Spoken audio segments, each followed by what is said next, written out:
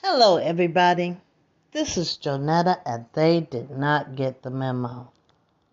Now, I'm watching a documentary, and the caption here is called, that's not the name of the documentary. This was a uh, tour given by a gentleman with a lot of families, some from Chicago, some from Florida, some from New Jersey, some from New York, some from Ohio, all over the United States, Los Angeles. And he pulled together this journey to Africa. And let's see, it says inside the death room of the Elmina slave castle. And Elmina is spelled Elmina, slave castle. And by no means was it a castle in a traditional sense. It was the holding place for slaves or African people to make them slaves. Um, there was two areas, one for the males and one for the females. We were told that there's a plaque over the door, and it says, "This is the door of no return." And once you went out that door as a slave, well, you were a slave because they had the shackles around the neck, iron shackles around the neck and around the wrist and around the ankles. You were not going anywhere, and that metal probably cut into your skin. And they were it, they were describing that in this death room of the Elmina slave castle, they had one for the males, one for the females.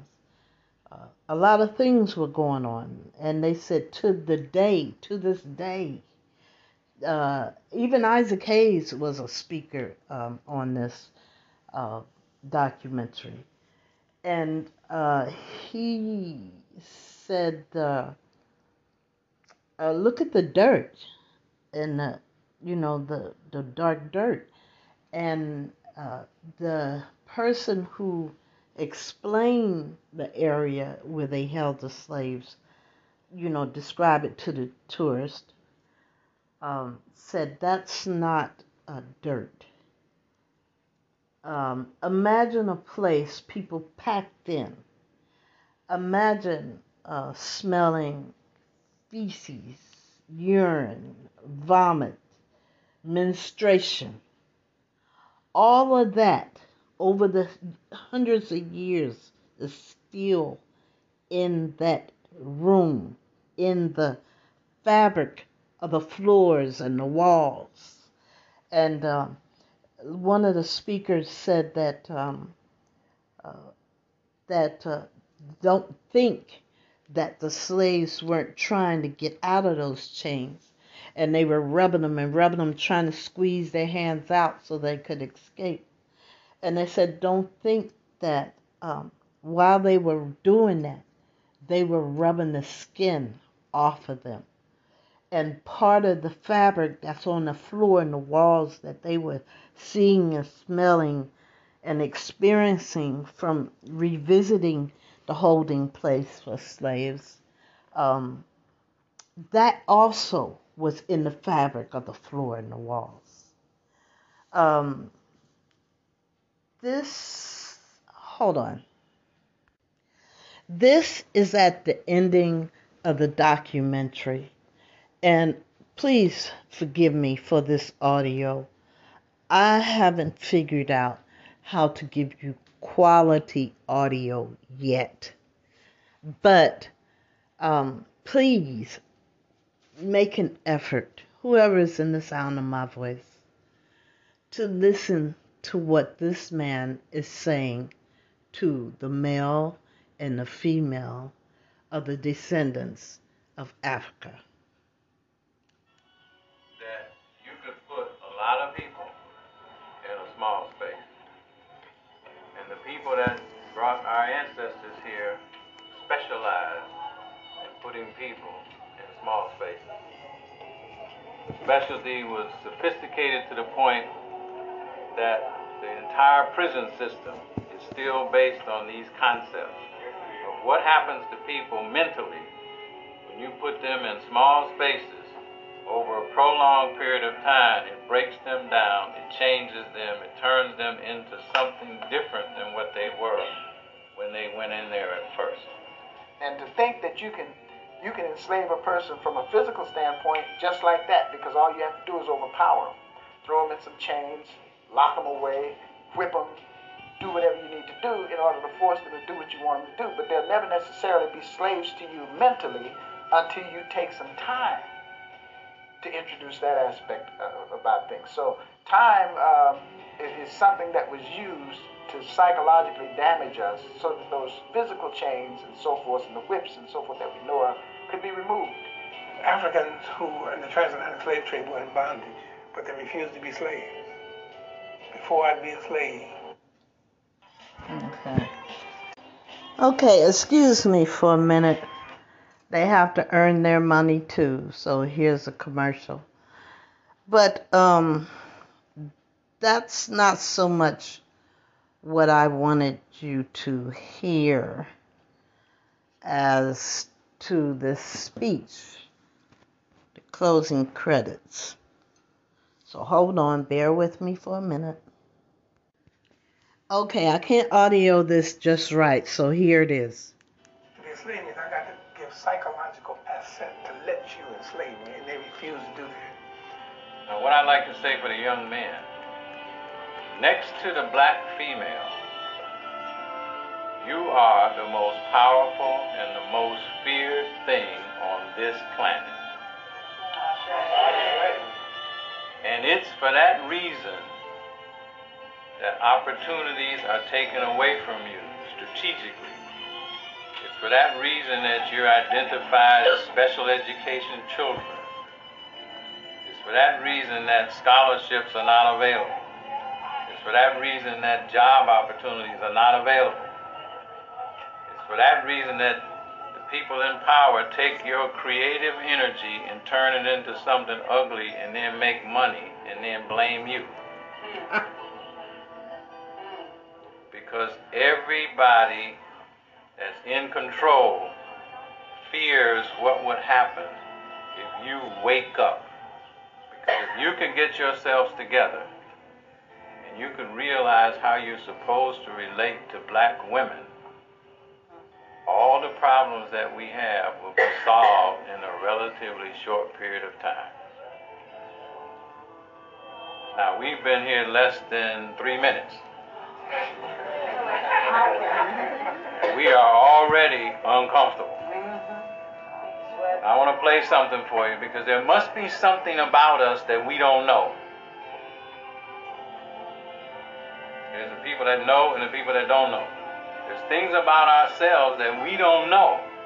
Because if we knew them, we would act different. If we knew them, we would solve things that we just let go now. If we knew certain things about ourselves, there's things that we would do that we don't do now. And I believe it's only because we're unaware of the fact that we could do something. So I want you to listen to this, and then we got one other thing to do, and it's not going to be bad. You're doing great. Your ancestors would be proud. David played this tape of Jeremiah Wright speaking, and it was a speech called "What Makes You So Strong, Black People." And then he was in the speech. He was just going through the various things we've been through and how we have still managed to survive after all these horrible things that have been done to us. How we were so strong, and he was kind of like asking, what makes us so strong? What makes us so able to endure through all the things that have been placed before us? And so all of a sudden you hear this voice that says, "What makes you so strong, black man?" What makes you so strong, black man? How is it that 370 years of slavery, segregation, racism, Jim Crow laws, and second-class citizenship cannot wipe out the memory of Imhotep, Aesop, Akhenaten, and Tutmosis II? What makes you so strong, black man? You've been castrated and miseducated, and yet you can still produce a Malcolm X and a Thurgood Marshall. What makes you so strong? And he goes through this litany of naming all the things that we've been through as a people, and then naming those of our ancestors and contemporaries who were able to somehow overcome what we went through. So Jeremiah Wright's tape talks about all of the strength that's in black people everywhere you look. Is a reminder that that same strength is in them. You break out in a W.E.B. Du Bois and a Booker T. Washington. Then he gets to the woman. And what makes you so strong, black woman? And what makes you so strong, black woman?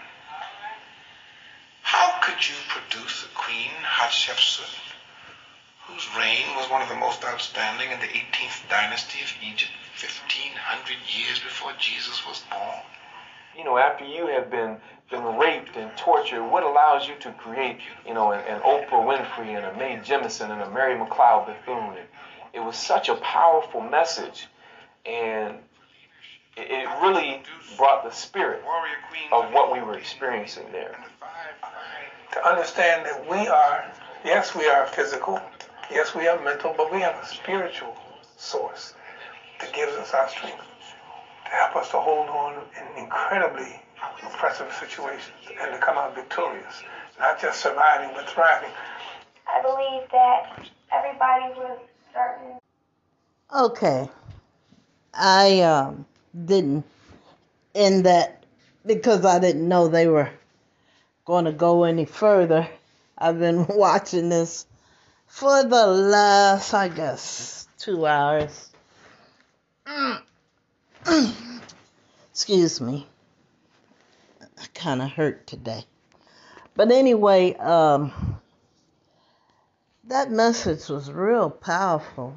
You know, a lot of young African American males need to hear that message so they would think twice before falling into traps that can destroy their ability to function as a normal family, you know, in our community. Anyway, I digress.